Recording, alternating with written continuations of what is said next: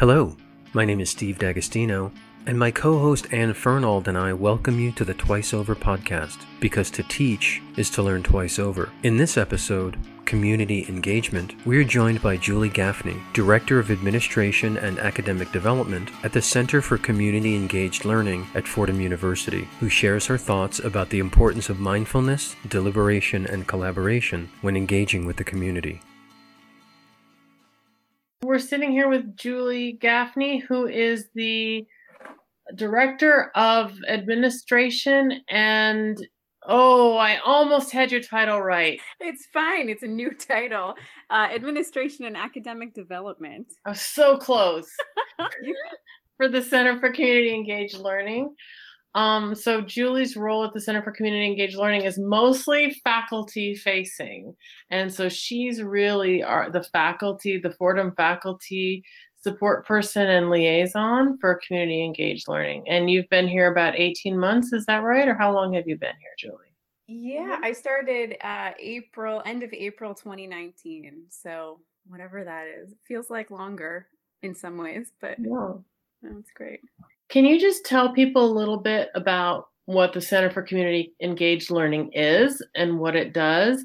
So the Center for Community Engaged Learning is just a few years old on the Fordham campus, but brings together initiatives that were under the former Dorothy Day Center, as well as some student-facing extracurriculars like the Global Outreach Program, which is a kind of hybrid student club. And then, it got to be so unwieldy that we've come to help out and administer a bit.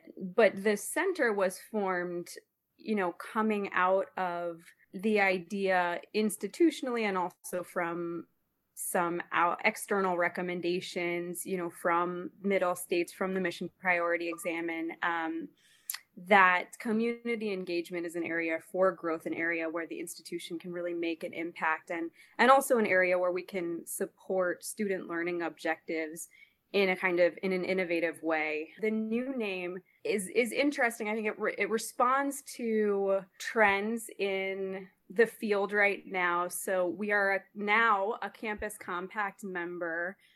Campus Compact is the national sort of organization for community engagement and service learning. They use both terms because various institutions prefer one or the other. And practitioners at Fordham also do. We have folks who teach service learning courses, and then folks who talk, as I do, about community engaged learning. For me, the language, I think, represents, almost a kind of a cultural shift, right? And a more holistic approach to the work that we do, where we're really inviting faculty, administrators, students, and community to co-create projects, initiatives, and to take an asset-based approach. So rather than seeking out a bunch of needs or problems, to build on existing assets within the community, to find ways that Fordham can be a really good neighbor in those existing initiatives, and really learn from and listen to the folks that we are lucky enough to spend time with. Great. That's really helpful. And I've heard you talk about an assets-based approach before, and I really love that terminology. But for people who might not understand what it means to go into a small business or a high school or a nonprofit and kind of say, I've got a class, or I've got some students, or I have a research project and we're interested in collaborating with you, what does it mean to enter into that conversation from an assets-based approach as opposed to some other kind of approach? So the asset-based approach has been spearheaded over the last couple decades by John McKnight, who has published some really deliciously non-academic sounding academic texts about it, and also has a variety of sort of videos out there. He seems like he's in your living room when he's talking to you.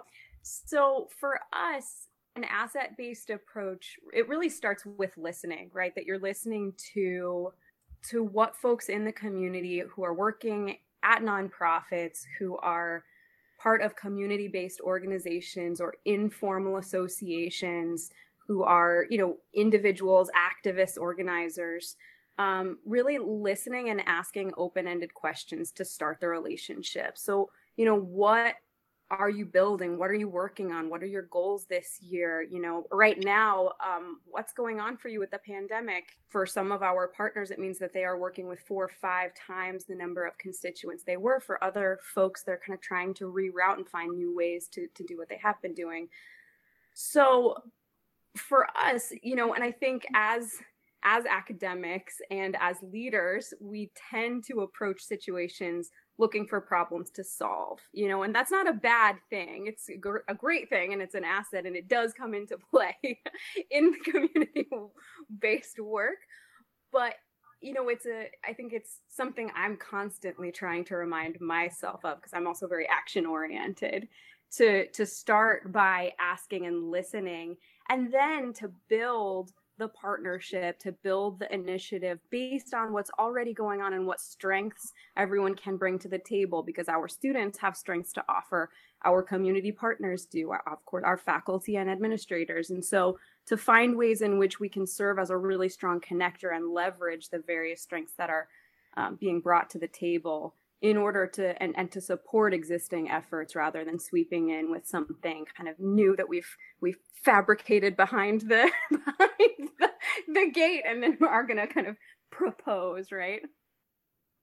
So if I were just a typical faculty member or instructor who wanted to integrate community engaged learning into my course, like, how would I do that? What would I do, and how should I go about thinking about this?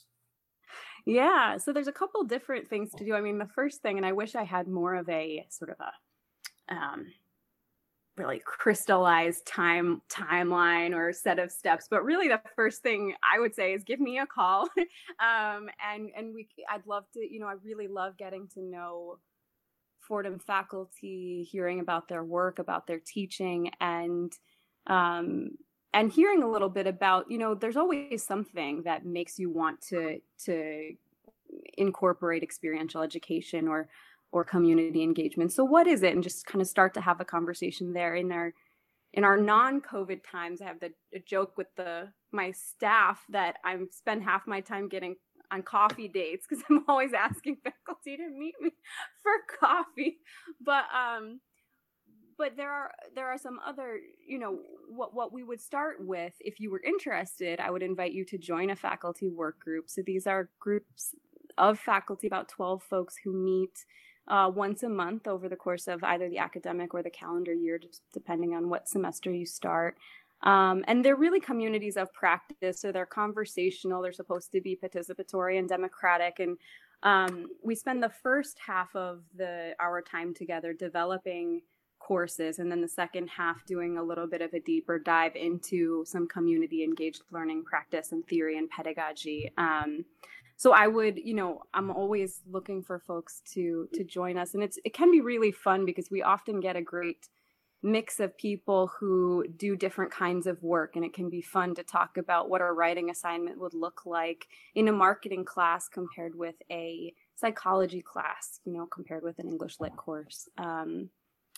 But so, you would develop your course proposal, and most folks start with a course they already teach. It's not, sometimes we do build brand new courses around a community engaged learning project, and that's fantastic. But typically we'll start with something that you already teach and take a look at the syllabus, take a look at what you did in the past, what you're trying to get out of this new version of it, and then start to think about some possible partnerships and some projects. So now, now that we're in this flexible hybrid model, many faculty and instructors are teaching fully online. I imagine that there are new challenges to community engaged learning in the current environment. Absolutely. Yeah. It's tough to be out in the community when you're under quarantine, we've learned. So, yeah, a lot of our courses this past spring and courses that we had been planning for the fall have undergone pretty profound shifts in the community engagement project or program. So a lot of folks who, honestly, a lot of the in-person work just came to a full stop mid-spring, and we tried to come up with some innovative ways to continue the work. Some folks took their reflections and their observations online and created an online archive. Other partners were able to offer and are increasingly able to offer virtual alternatives for engagement. So, a lot of our education partners are looking for virtual tutors, for instance, or for folks to create asynchronous materials with them. So that's been an area.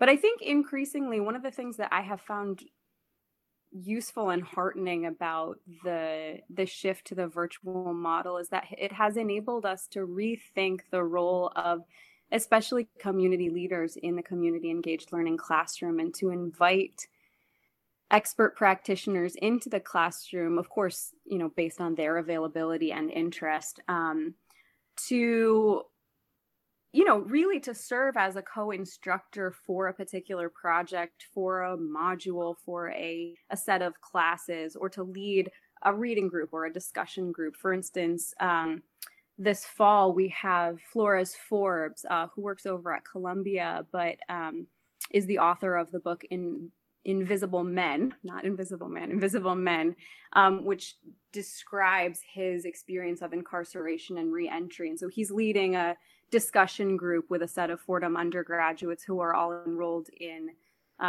diversity in American families. And so, in a way, it has enabled us to kind of upend the power structure in a way where often, despite our best efforts, we've got an instructor, we've got a set of students, and then we kind of have a community partner who provides a community engaged learning experience. When we are inviting a community expert into the classroom to really lead a project, it creates this kind of powerful tension where we have to cede, you have to cede authority for those classes, and it can be interesting. We're just starting out, so we'll see how it goes. How did you get interested in this work, Julie?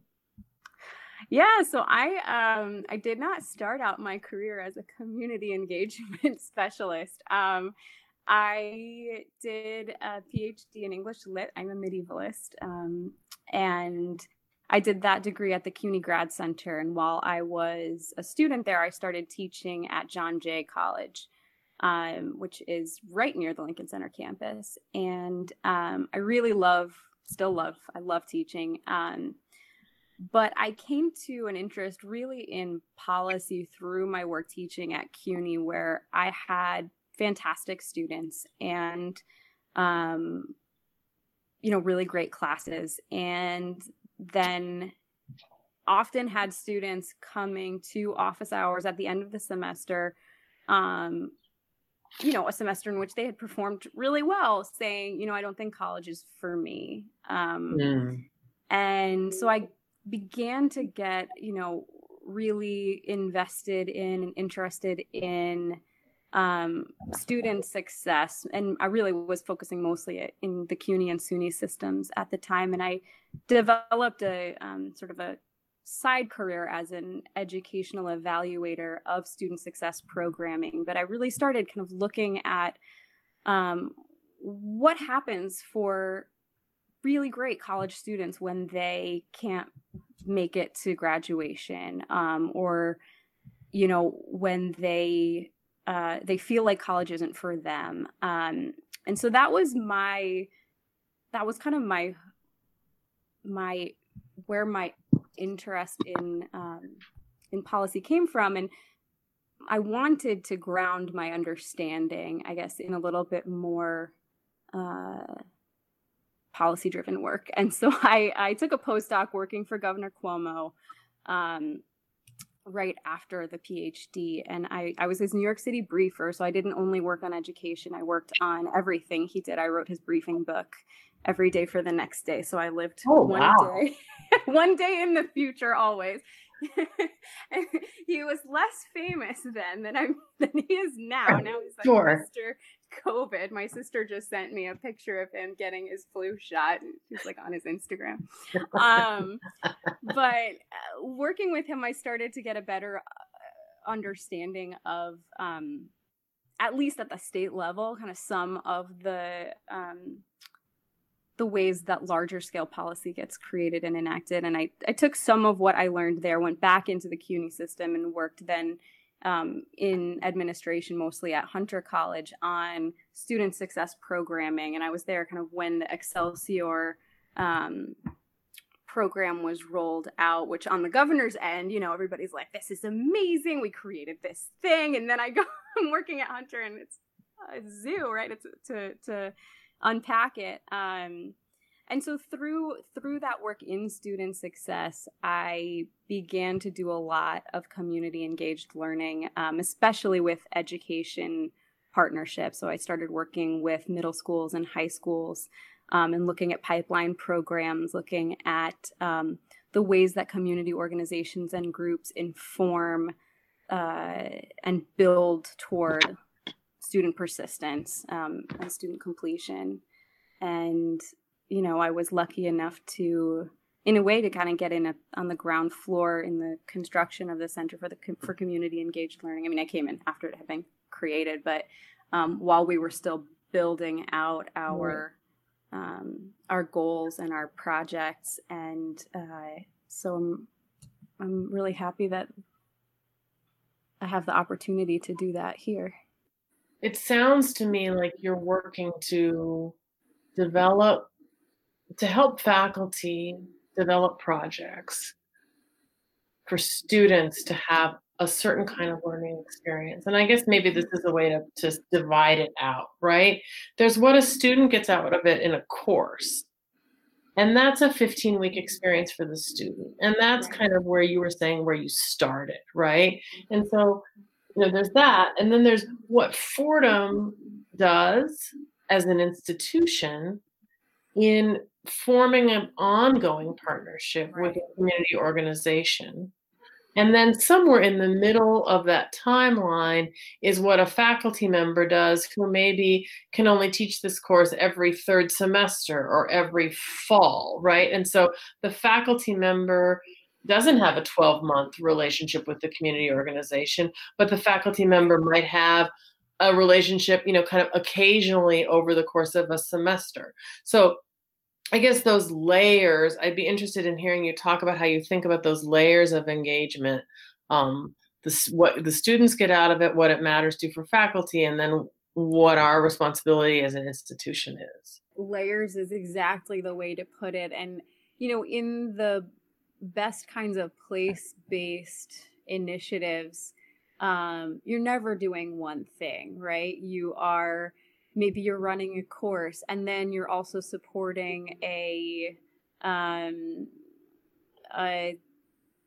tutoring or a kind of a volunteer, right? You're providing an influx of volunteers when asked, and then maybe you're also supporting a white paper or a design project or a research, and that takes it takes time, and I think it takes engagement not only from the center. I mean, if the center can do one thing, we can connect, right? And so for Fordham, I think what we're looking for is really to kind of galvanize a group of people, faculty, students, administrators, leaders, who are going to take up these relationships and support and kind of build in partnership these multifaceted projects or modes of engagement. I mean, I feel like that sounds a little bit abstract too, but I think too that these practices, this is not out of keeping with what you were just describing, and in terms of decolonizing the curriculum and looking at standard English. One of the things that I loved doing when I was teaching Middle English was to show, and Old English was to show how standardization comes about just from somebody making the same mistake over and over until we decide that's the way we say the word, right? In thinking about standardization, right? To feel like it's all just a bunch of mistakes, and let's look at the different ways that spelling has evolved. And when you are writing your cover letter, you do have to stick to this particular set of mistakes that we've decided are the right ones. but that doesn't mean that they're any better than these other modes of expression.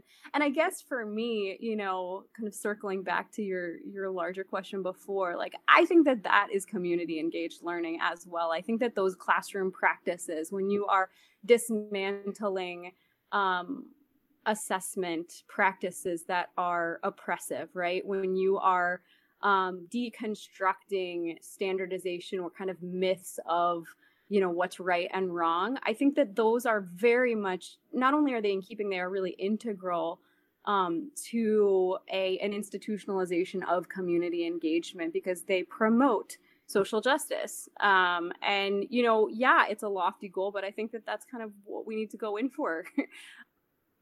I don't want to say what faculty get out of working with you, because I don't want to be instrumentalist, but that's kind of where I'm aiming at, right? But a transformation you've seen in a faculty member you've worked with, what you've seen, that's something that took you by surprise or that really inspired you in watching a faculty member move through the working group and then implement their project in a semester. Well, I'll say one thing about, and this has been a common thread with work group participants, so not calling or talking about anyone in particular, but often even folks who are really interested in community engaged learning are really worried about the time commitment and also the intellectual and emotional commitment of trying to kind of build these projects out. And I think what has surprised me is I often, especially early in the work group, will hear from folks, I don't know if I'm going to have the time to do this. I don't think I'm going to be able to get the course proposal in. I don't think, I don't know if I'm going to be able to teach it. And it's like every time somebody says that, I get an email that night with whatever it is that the faculty member wants to do, and also just saying, like, I'm actually really excited about this.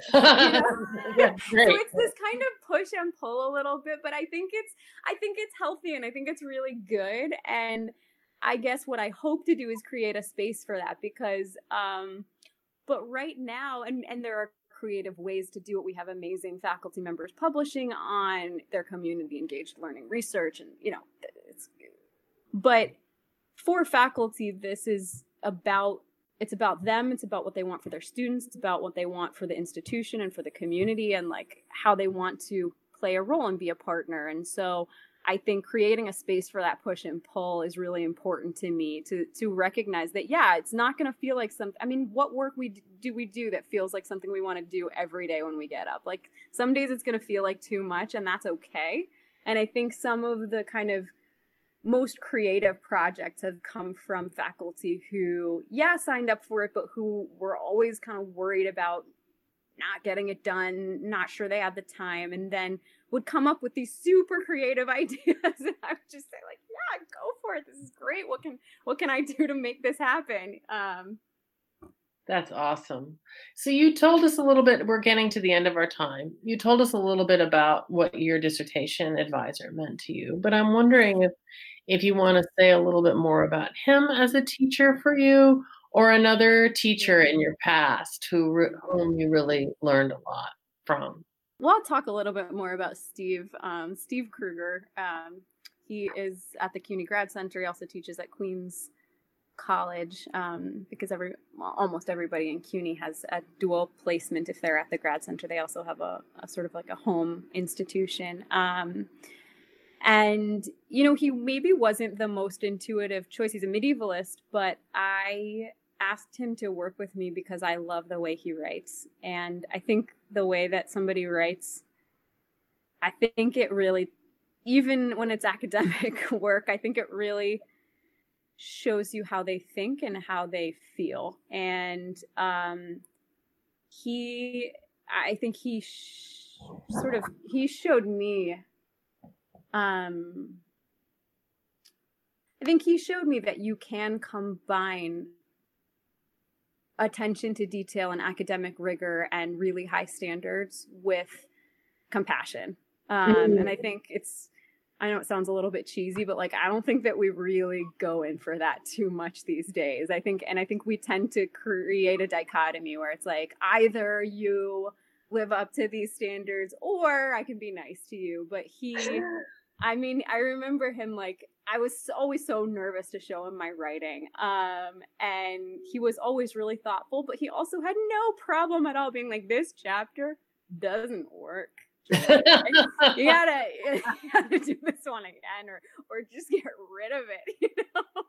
But it was like the way he did it, and also the way that was how I knew too that when I did something well, that he liked it, and he let me take a lot of risks in some of my work and kind of move outside of I wrote in late 14th century text, but I also did a Milton chapter, I did an Augustine chapter, so he let me play around, but he never let that or his own kind of gentleness and kindness compromise the academic integrity of the work. So that is what I aspire toward as an educator myself.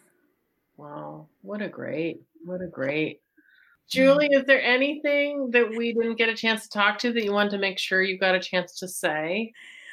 On October 29th at 5 p.m., we will host an event also virtual featuring Sarah Alvarez from Queens College. She is a community engaged learning practitioner and an English professor. She specializes in comp and rhetoric, and she will be in conversation with some of her community partners to talk a little bit about her approach. So I'm really excited about both of them, and I hope that listeners will join us. Julie, thank you so much for your time. It was really great to talk to you. Really appreciate it. Oh, it's my pleasure. I'm really glad that I was able to join. I really appreciate you having me. Twice Over Podcast is available on SoundCloud, Stitcher, and Spotify, with new episodes appearing twice each week. For host and guest bios and show notes, please visit our website, twiceoverpodcast.com. You can follow us on Twitter at twiceover1 or email us at twiceoverpodcast@gmail.com. Thanks so much for listening.